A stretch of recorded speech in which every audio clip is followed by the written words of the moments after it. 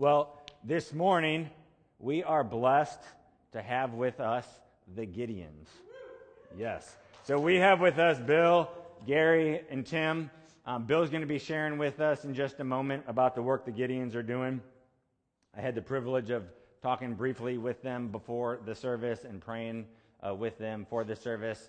And one of the things I learned is that all three of these men served in our armed forces. So could we honor them for their service? Thank you all for your service. Thank you, Pastor.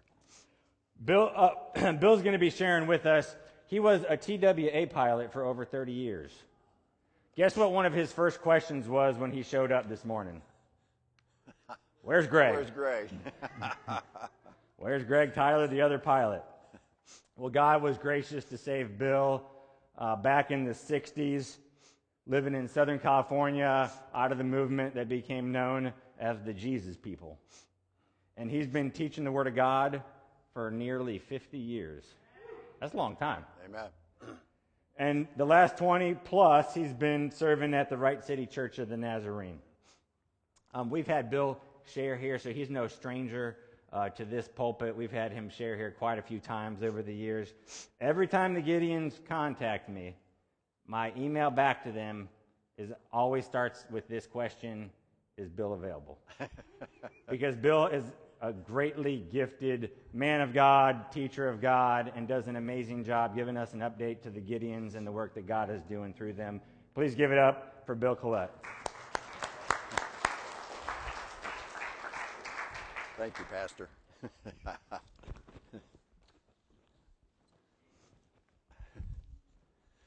Dearly beloved, this is a joy and a blessing to be here with you this morning.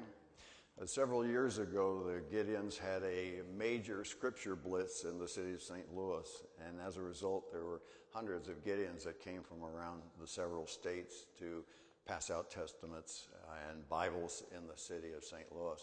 We had a speaker on that occasion. His name is Tom Meyer, that addressed us as a group and spoke about his experiences as a Gideon International Field Representative.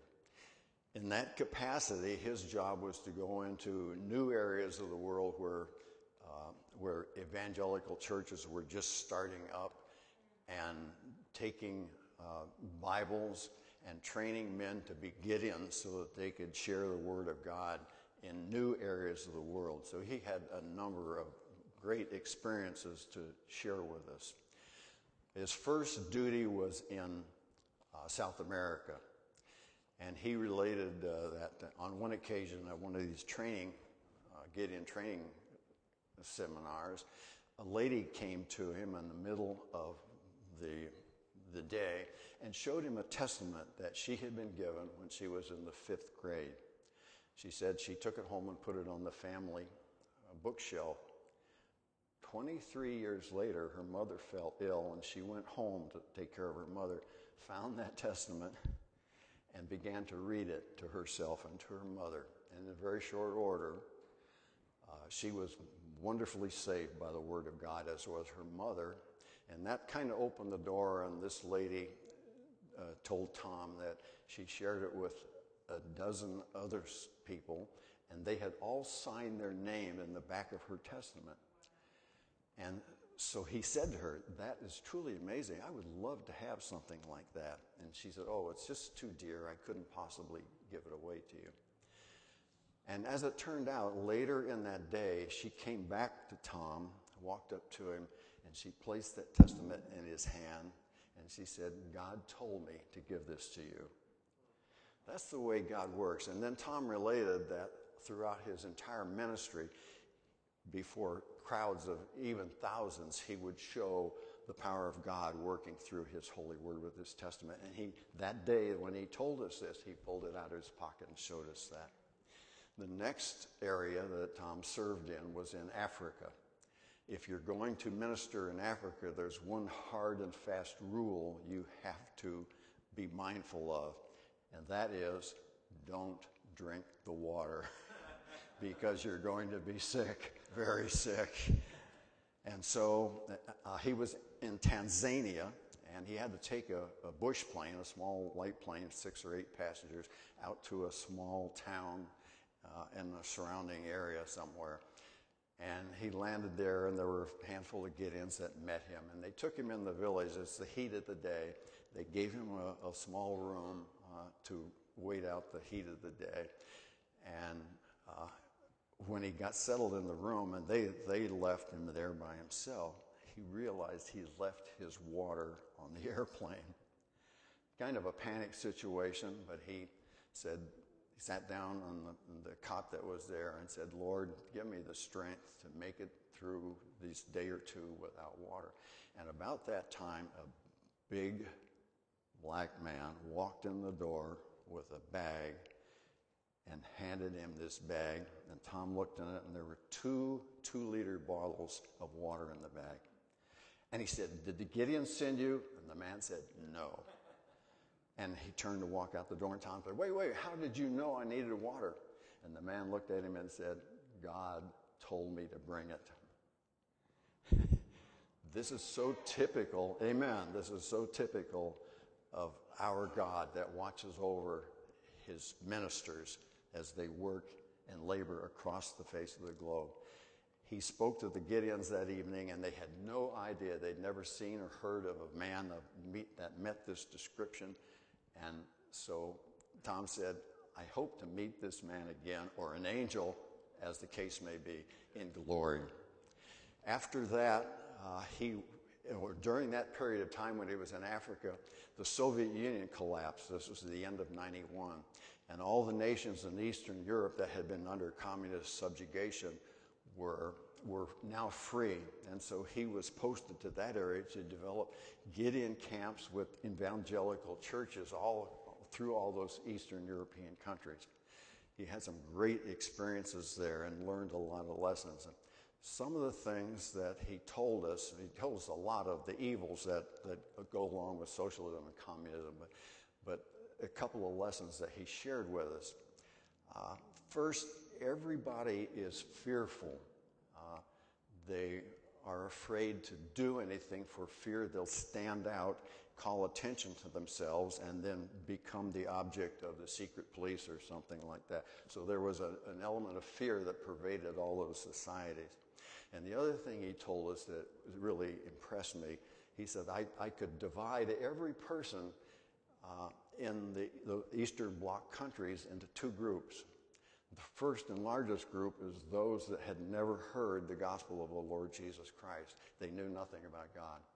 And the other group, a much smaller group, were the persecuted Christians. And so he had this tremendous work cut out for him in that time. And he related a lot of stories, and I'll just try to pass on a couple of them.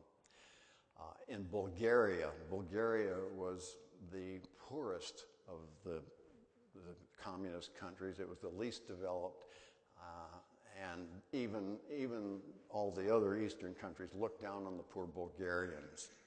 And again, in one of these sessions where he's training men to become Gideons and pass out scriptures, there was an older gentleman that came up to him at the close of this training session and handed him an envelope. It was the size of an envelope that you could stuff bills in, and it was obviously well worn.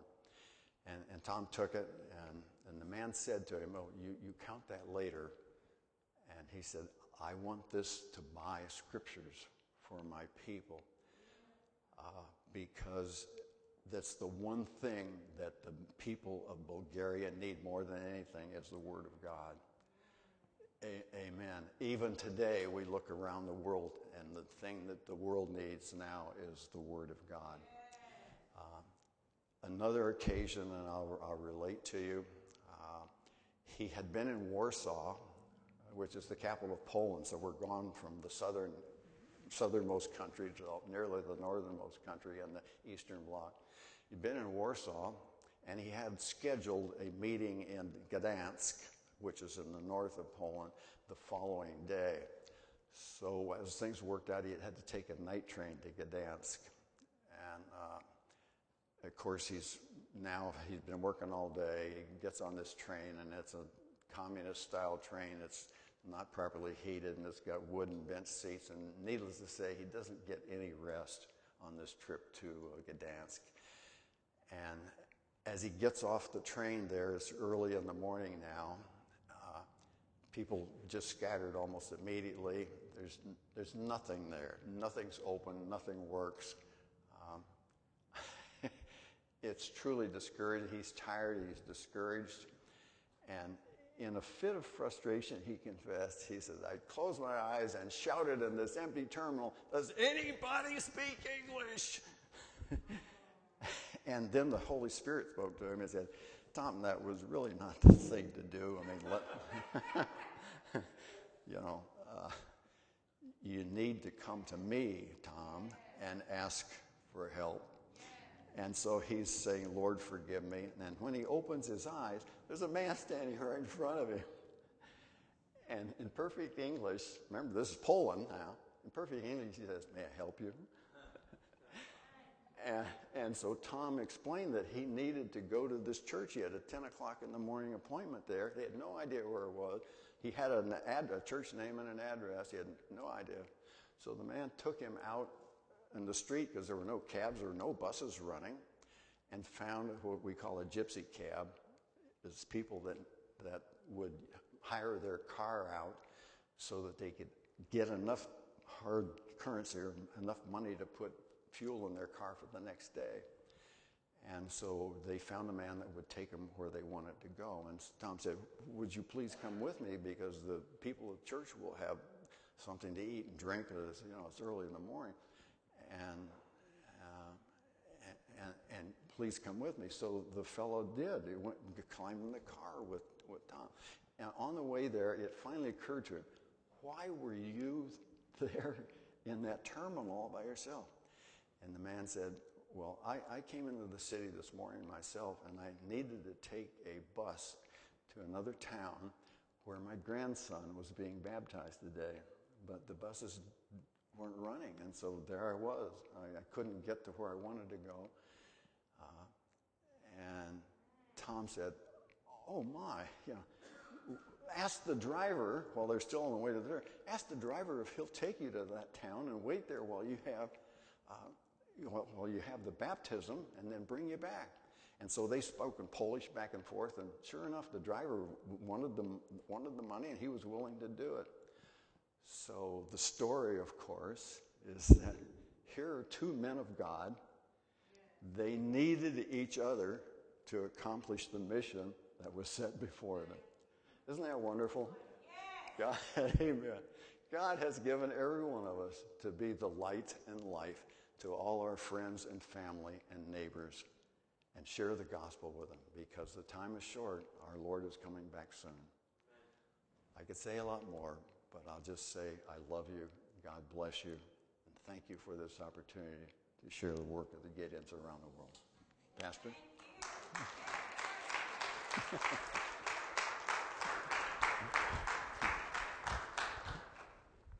Thank you, Bill.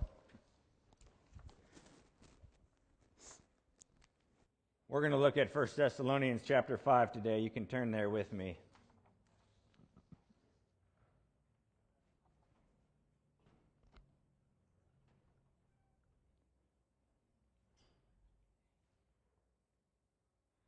Starting in verse 8, it says, but since we belong to the day, let us be sober, having put on the breastplate of faith and love, and for a helmet, the hope of salvation.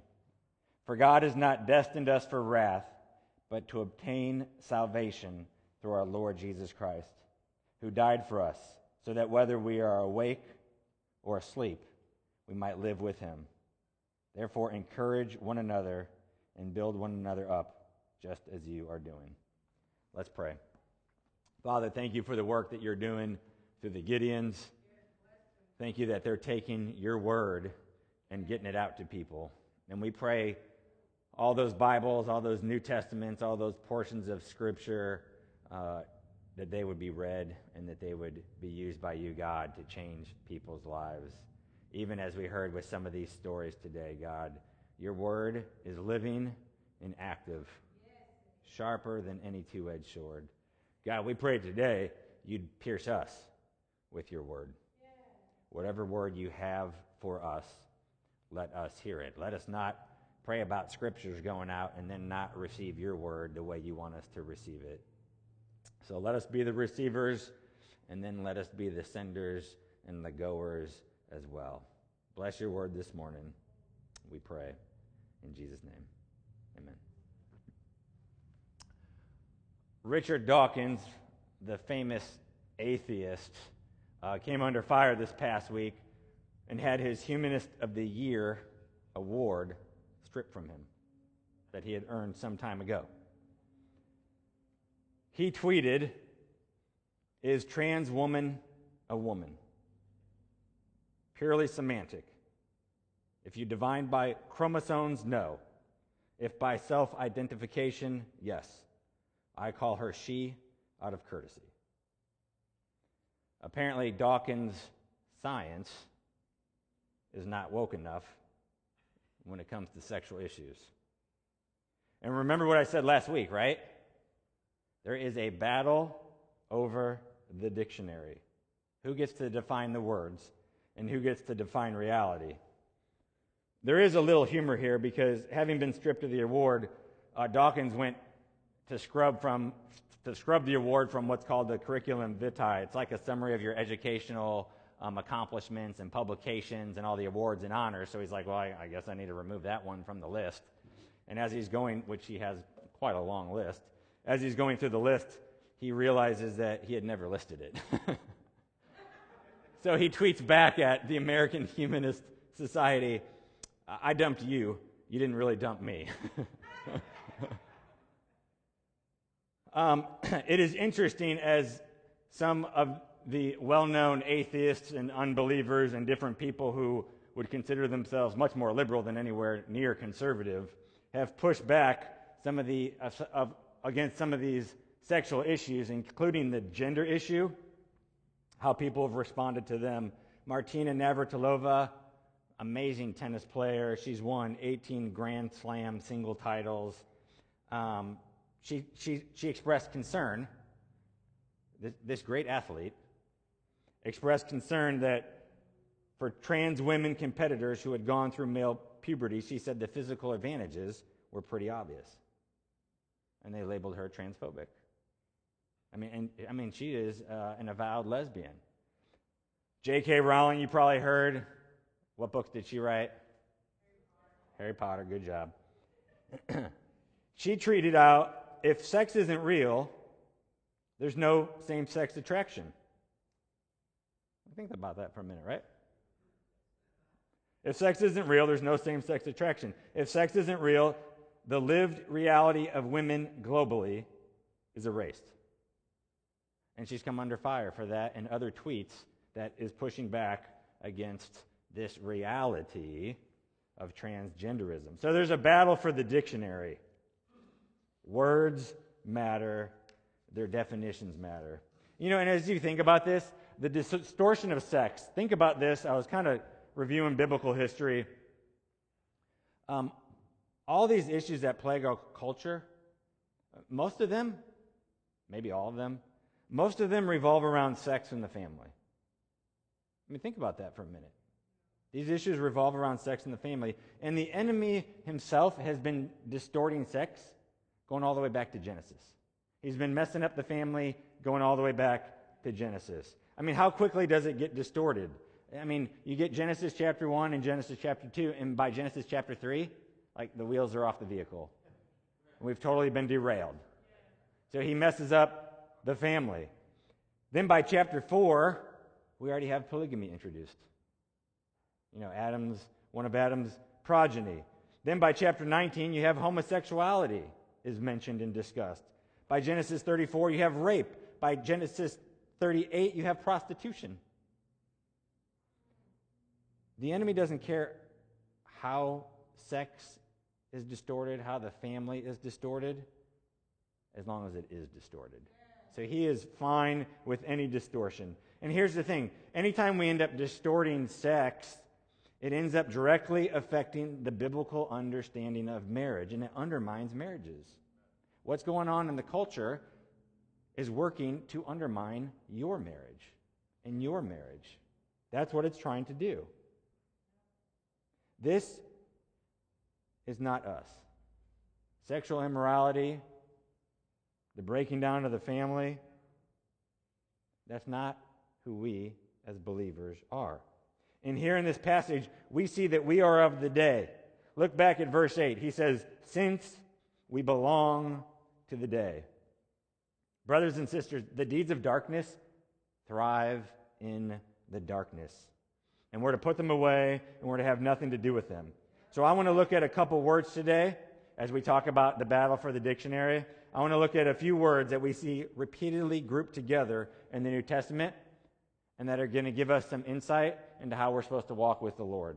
My title for my sermon is Live in the Day, Not in the Night. So how are we going to live in the day? Well, we're going to live in the day with the virtues that Paul here instructs us about. Now in verse 8, he goes on, let us be sober, having put on the breastplate of faith and love, and for a helmet, the hope of salvation. We would call this the trio of virtue. The trio of virtue, faith, hope, and love. Now in the Old Testament, and we've talked about this before, we've talked about the trio of goodness. Anytime you talk about the attributes of God and you talk about His goodness, there's really three attributes that kind of fall under that banner of goodness. You all remember what they are? It's grace, mercy, and patience. That's the trio of goodness when we talk about God's attributes. But here we have the trio of virtue, faith, hope, and love. Now these three appear repeatedly throughout the New Testament, and when they appear, it's really given us a picture of the ideal Christian character. Let's look at just a few of them. Let's look at Galatians chapter 5. Hold your place in 1 Thessalonians because we'll be coming back. But Galatians 5.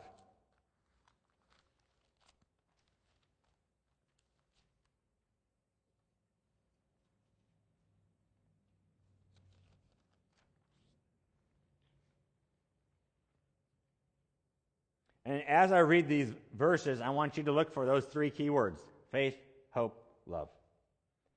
Verse 5, Galatians 5. For through the Spirit, by faith, we ourselves eagerly wait for the hope of righteousness. For in Christ Jesus neither circumcision nor uncircumcision counts for anything, but only faith working through love.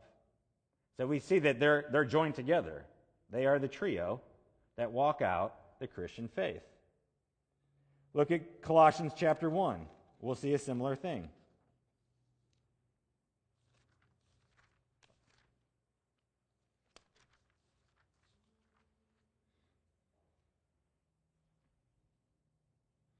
Starting in verse 3, Colossians 1. We always thank God the Father of our Lord Jesus Christ when we pray for you, since we heard of your faith in Christ Jesus and of the love that you have for all the saints, because of the hope laid up for you in heaven. There again, faith, hope, and love. I mean, they're conjoined together. They go together very nicely. And what's the idea? This is how we're supposed to be. Look at 1 Peter chapter 1. Starting in verse 20. He was foreknown before the foundation of the world, but was made manifest in the last times for the sake of you, talking about Jesus, who through him are believers in God, who raised him from the dead and gave him glory, so that your faith and hope are in God. Having purified your souls by your obedience to the truth for a sincere brotherly love, love one another earnestly from a pure heart. So again, we see the faith, we see the hope, we see the love. One more place, probably the most well-known, 1 Corinthians 13.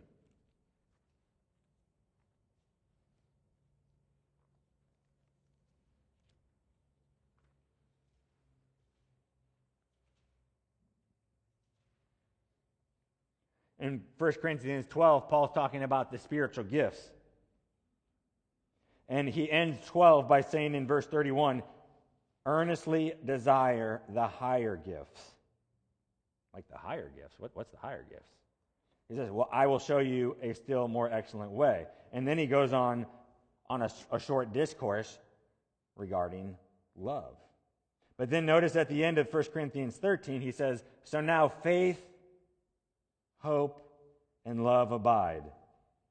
These three, but the greatest of these is love. Again, we see them conjoined together. So that brings us back to 1 Thessalonians. Chapter 5, we have it mentioned, but I want you to notice something. Turn back to chapter 1 of 1 Thessalonians. Because you're going to see that this is how Paul began his letter to the Thessalonians. In verse 2, chapter 1, we give thanks to God always for all of you, constantly mentioning you in our prayers, remembering before our God and Father your work of faith and labor of love and steadfastness of hope in our Lord Jesus Christ. So he literally starts the letter after the formal introductions and greetings, which was how every letter began back then. He jumps right into it, mentioning faith, hope, and love. And then, so we go through chapter 1, we go through chapter 2, we go through chapter 3, we go through chapter 4, and now we get to chapter 5, and he's starting to wrap things up, and he really is. We get to chapter 5, verse 8. So at the end of the letter, Paul circles back to this trio of virtue and mentions it again. You could actually argue that it's like a giant inclusio, so that he mentions it, and then he basically tells us for 4.5 chapters what faith, hope, and love look like. And then he ends the inclusio. He starts with it, and then he ends the inclusio saying, hey, all that in between is about walking with the Lord. It's about faith. It's about hope. It's about love. Friends, we are blessed by God himself to have help in our walk. And I don't know about you, but if I'm in a battle, which we're in a spiritual battle, I want to be equipped. And think of the ways that God has equipped us. Just for a moment, think of the ways that he has equipped us. I mean, he forgives us of our sins. They've been wiped clean. That's an equipping. Because think about if you didn't have your sins forgiven and you're trying to walk with the Lord, that's going to be challenging. You're walking with that burden of sin. He cleanses us from top to bottom. I mean, think about that. Cleanses, washes, renews us, regenerates us. He gives us the righteousness of Christ. All right? Not your righteousness. You ain't got no righteousness. He gives you the righteousness of Christ. He's equipping you to walk the walk. He's equipping you to do battle. And think about this. You have direct access to God. Did they have that in the Old Testament? They didn't. They didn't have that. The high priest, right? Once a year, access to God. You, every single minute of every single day, of every single breath you take, full access to God. The Old Testament Israelites didn't have that. God's blessed you to have that. And then think about this. He gives us his Holy Spirit. I mean, you have the Holy Spirit. As a believer, you have the Holy Spirit living in you. I mean, just dwell on that for a little bit. Because he's dwelling in you. But dwell on that. So, I mean, God has more than fully, and we could go on, there's many more things we could mention, but he has majorly equipped us for battle. And then, how else has he equipped us? Well, he's equipped us with what I'm going to say is the trio in our life of faith, hope, and love. Okay, because notice, go back to 1 Thessalonians 5, notice what he says as we keep going through verse 8. Having put on the breastplate of faith and love, and for a helmet, the hope of salvation. We are wearing this armor already. Having put on, past tense. It's something that happened. When? Well, when you got saved. There's one more thing that God has done to equip you. We are wearing this armor already. All right, everyone say, I'm wearing the armor. But are we wearing it rightly? We got the breastplate of faith and love.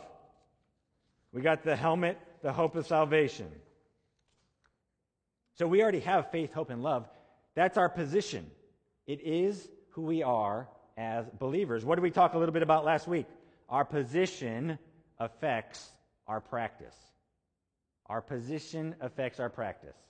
Okay, if you're an unbeliever, that's your position. Guess what? That's going to affect your practice, how you live. That's why we shouldn't be surprised when unbelievers act like unbelievers. But it's also true for us. Our position as a blood-bought child of God, cleansed in the blood of Jesus, redeemed from the pit of hell, that's our position, is now to be in the kingdom of light. And that's going to affect our practice. It only but can affect our practice. So if you're a believer, you do have faith, and you do have hope, and you do have love. But what we want to do is we want to develop those things. We want to grow in them. We want to nurture them. So we want to make sure that this armor that we have, that you're supposed to be wearing, that you're doing it, that you trust in Christ. Make sure you're wearing the armor. Make sure you're wearing it. You've put it on, but are you acting like you actually got it? That's like trusting in Christ, walking with Him. And act like you're wearing the armor. Like our culture fights against you. But we're not living for the culture. We're not living for ourselves. We're living for God. And then believe like you're wearing the armor. You're not defeated. You are not defeated. So these are really, when you think about it, these are defensive weapons.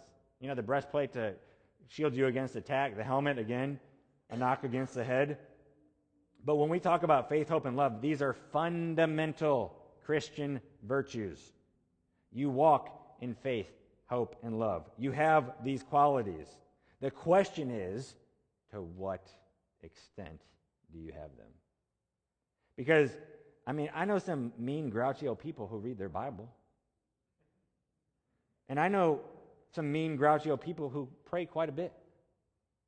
And I know some mean, grouchy old people who go to church every single week.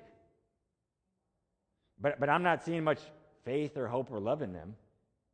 So maybe they have some external things that they were taught to do, and they can check off a box. Friends, God is very much concerned about the internals. Because He knows that if the internal is there, it will lead to the external. So you can check off that box all you want, but that doesn't mean that there's something in here. It doesn't. God wants to make sure you have the faith, hope, and love here first, that you're working on that, and then from faith and from hope and from love, you will actually walk out the commands of Scripture. Think about it just for a minute. You're like, man, I'm not doing a good job sharing my faith. Yeah, that's an obedience issue. But what is it ultimately grounded in? It's one of those things. Faith, hope, or love, or maybe a combination. It's an area that you need to grow. We always think in the results, I need to grow in sharing the gospel. That's true. But really, that means you need to grow in one of these things. I need to grow in my love for God, because my love for God will encourage me to share the gospel with my neighbor. I need to grow in love for my neighbor, because that will encourage me to open my mouth and share with them. I need to grow in hope, the hope of salvation. Why? Because if I have that hope, then I'm going to want that hope for other people. And maybe my faith is so small, it's like that little mustard seed. I need to grow in my faith. Why? So I can trust the Lord more to help me open my mouth, that He's going to give me the words to stay in those situations. The fundamental Christian virtues, these fundamental Christian virtues, faith, love, hope, this is the defensive armor that will ensure that you and you and you and you are prepared for whatever might come our way. Whatever might come. So, we talk about, I want to grow in my relationship with the Lord. I want to grow in my relationship. We'll start right here with these things. Faith, love, and hope. Grow in these things. It's kind of a good barometer of how you're doing. We can have external things that can be a good sign too, how we're doing with being in the Word and studying it and praying. But faith, love, and hope, these are the things that are characteristic. You don't actually ever see it's like a characteristic of a Christian in the New Testament is reading the Word. Now, I think it is a characteristic. But we do see very clearly laid out, faith, hope, and love will be what we see in the life of every believer. Our position affects our practice. Having faith and hope and love, it'll affect what we do. It affects how we act. It produces action that lines up with faith, hope, and love. Let me just say a brief word about hope. And I've mentioned it before, but I'm going to mention it anytime I'm discussing it because I think it's important. Hope, when you look at biblical hope, is not as often as it is in English a kind of a watered-down wishfulness about the future. You know, you think the Cardinals are going to win today. I hope so. You know, no certainty. You hope so. But when Paul and other writers use this, it's a content word. It's full of assurance of the absolute certainty of the believer's future. Absolute certainty. Say, you see, hope equals absolute certainty. Absolute certainty of the believer's future. What is that absolute certainty based on? Not on themselves, but on the death and resurrection of Christ. So when we see this phrase, the hope of salvation, it's not like some vague, oh man, I hope I'm saved someday. I hope I am saved. No, this phrase has to do with one's certain future based on God's saving work effected by Christ. Are you hearing me? Well, then say amen. Amen. Thank you. Because, my brothers and sisters, here's the thing. Look at verse 9. I want you to see what you are destined for. For God has not destined us for wrath, but to obtain salvation through our Lord Jesus Christ. So one, we're not destined for wrath. Now, when we talk about God's wrath, this is not a biblical term that refers to an emotional response on God's part. A lot of times when we think about wrath, we think about losing our cool. That's incorrect when you're thinking about God's wrath. That's an attribute of God, is his wrath, but it's not an emotional response. It's a retributive justice that is the necessary corollary of people rejecting God's grace and mercy and ultimately God's own Son. Think about a judge who hands down a verdict. I mean, is that usually when you see judges, when I think of judges, I don't actually think of judges as mean or wrathful or anything like that. But they're handing down a sentence, which is a verdict of wrath, so to speak. It's a punitive decision. And how do they usually hand it out? I mean, rather stoically, actually. But it's the same when we talk about God's wrath. It's not an emotional response. Oh, you did this to me, so I'm going to do this to you. No. It's God's retributive justice.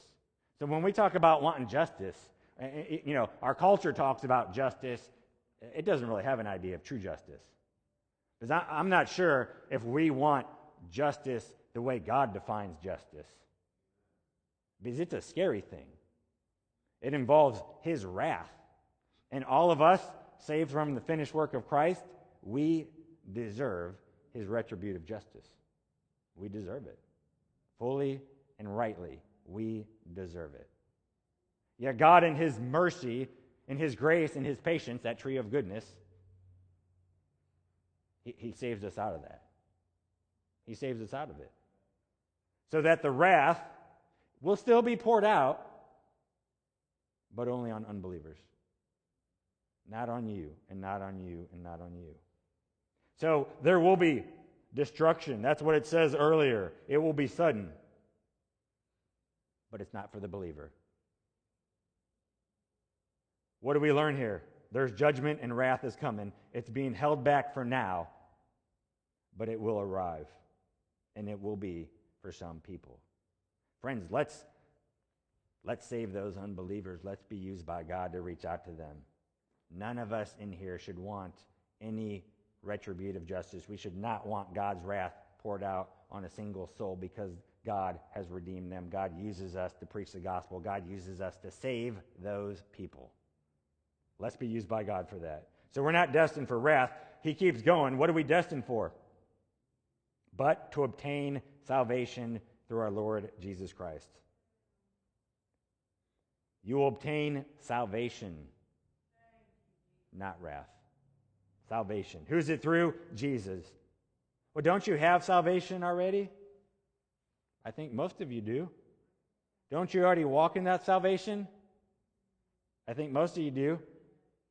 But do you have the full rewards of that salvation? No. No. When's that going to happen? When Jesus comes back. When Jesus comes back. Right? What is 1 Corinthians? We didn't read that part, but 1 Corinthians 13, like we're seeing through that glass dimly, right? Then we'll see him. How are we going to see him? Face to face. Face to face. That's a reward right there, friends. That's a reward. So it's given through Jesus. We got to focus on that because guess what? No Jesus, no salvation. N-O, no Jesus. N-O, no salvation. But just like that t-shirt from many years ago, K-N-O-W, no Jesus. K-N-O-W, you know salvation. All right? We got to have Jesus if we want to be saved. Finally, I'd be remiss if I didn't mention it. Look back at chapter 3, because we're also destined or appointed for something else.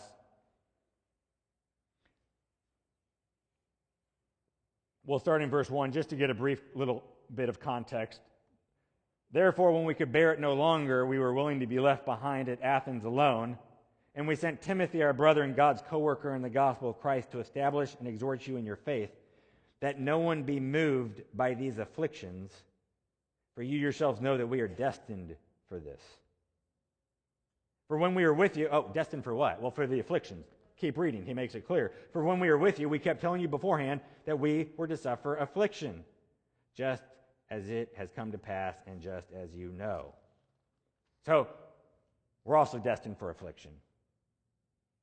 And popular Christianity and feel-good Christianity doesn't tell us this truth. And then it catches people off guard. Wrath and affliction are completely separate. Wrath is God's retributive justice. Man, I got through saying it so many times. Messed up that once. His retributive justice and the affliction come through the hands of men. It can actually come through the hand of God, I would actually argue as well. But the afflictions that he has in mind here are those from unbelievers. So the afflictions we are also destined for. This can be lost on us if we're not careful. God will save us from the wrath. Ultimately, he'll save us from the afflictions. But in this life, we will have the afflictions. In this life, we will not have wrath. In the next life, we won't have wrath. Make that clear.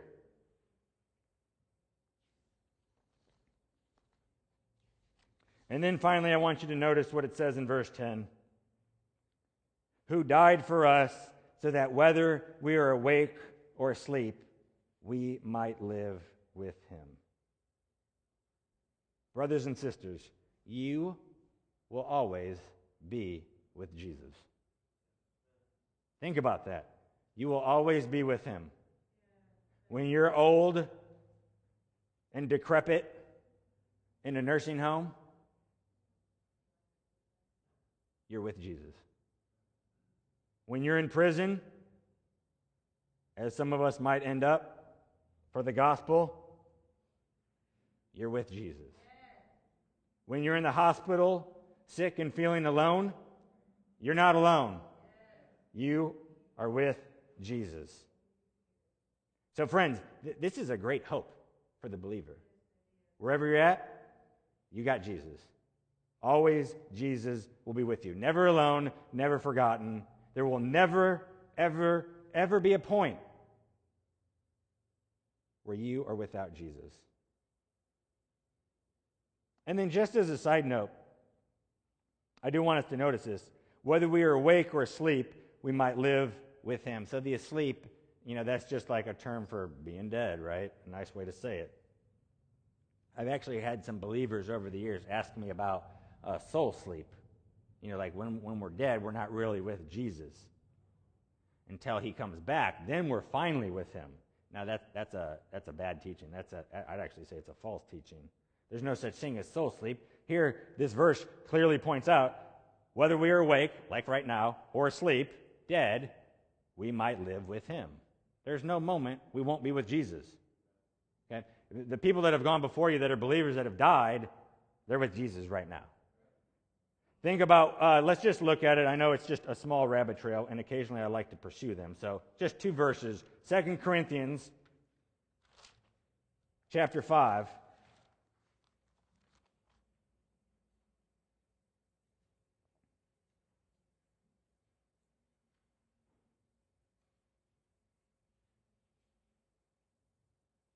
He starts out in verse 1 of chapter 5, 2 Corinthians. For we know that if the tent that is our earthly home is destroyed, we have a building from God, a house not made with hands, eternal in the heavens. Amen? For in this tent we groan, longing to put on our heavenly dwelling. If indeed by putting it on, we may not be found naked. For while we are still in this tent, we groan, being burdened, not that we would be unclothed, but that rather we be further clothed, so that what is mortal may be swallowed up by life. He who has prepared us for this very thing is God, who has given us the Spirit as a guarantee. So we are always of good courage. We know that while we are at home in the body, we are away from the Lord, for we walk by faith, not by sight. Yes, we are of good courage, and we would rather be away from the body and at home with the Lord. So whether we are home or away, we make it our aim to please Him. So we're either home or away, right? Ain't no third option. Home here on the earth in our body. Away, where? With the Lord. One more verse, Philippians 1.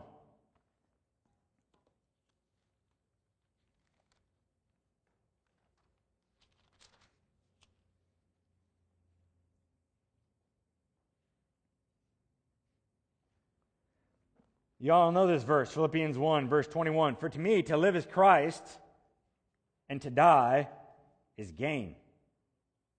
If I am to live in the flesh, that means fruitful labor for me.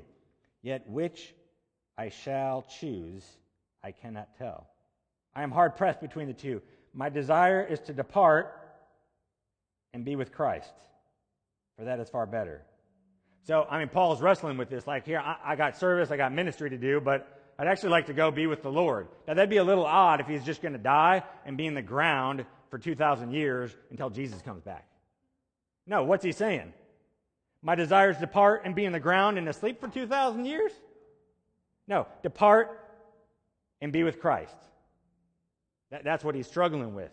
Fruitful ministry here, depart and be with Christ. There's only 2 options again, away or home. Okay. That was my small rabbit trail. Friends, Christianity, can we just get this through our heads? Christianity isn't cool. If you want to be cool, Christianity is not for you. Christianity never has been cool. 2,000 years of Christian history, it hasn't been cool to be born again, sold out, God-fearing, Jesus-seeking person. It just hasn't. So let's get past that. Let's get past it. You young people, you need to get past it. It will be a thorn in your side. It will be a cause for your stumbling. Get past it. God wants us to walk in faith, hope, and love. And here's my final exhortation to you. Here's my final challenge. 1, all those things I mentioned earlier about all the things that God has done so that we can actually do battle and walk in battle and face battle, that has to be the prerequisite for us to even think about growing in our relationship with the Lord. Because of what God has done, therefore we can do. ... You hearing me? It's back to the position leads to practice. But faith, hope, and love. What I want you to do, even right now, is to think to yourselves, of those 3, which one am I weakest in? Which one am I weakest in? And then as the worship team comes up right now, I want us to spend some time just by ourselves asking the Lord to help us grow in that virtue. Asking the Lord. I don't know about you. I want to grow in my walk with the Lord. You want to grow in your walk with the Lord? Well, I hope you guys pray about growing in your walk with the Lord, right? You have not because why? You ask not. So let's take a moment by ourselves as the worship team starts to play. Let's take a moment and ask God for these virtues in our life. Let's ask God for the one where we're struggling the most. And all y'all are struggling, all right? Because I'm your pastor. And I know it. God didn't even have to specially reveal that to me. We're all struggling. So let's just admit it and let's humble ourselves to ask God for his help in this area. So whichever one it is, let's pray now. Pray by yourself, to yourself, and ask for help with that virtue. I'll pause for a few seconds for you to pray, and then I'll pray. Lord, we need faith, hope, and love ever present in us. And we want more of it. And God, those things seem like just gigantic mountains in one sense.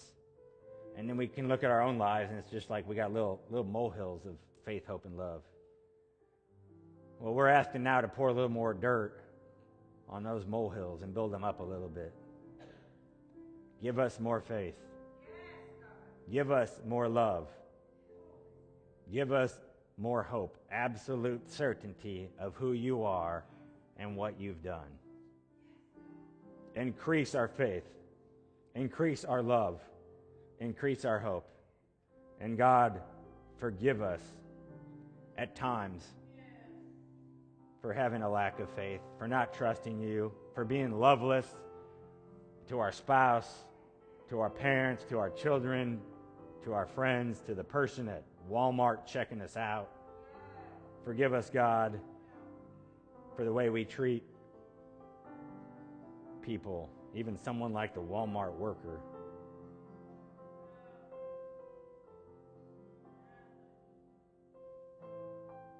We do thank you, Lord, how you've prepared us to live for you, to walk in this world, to be in this world, but not of it.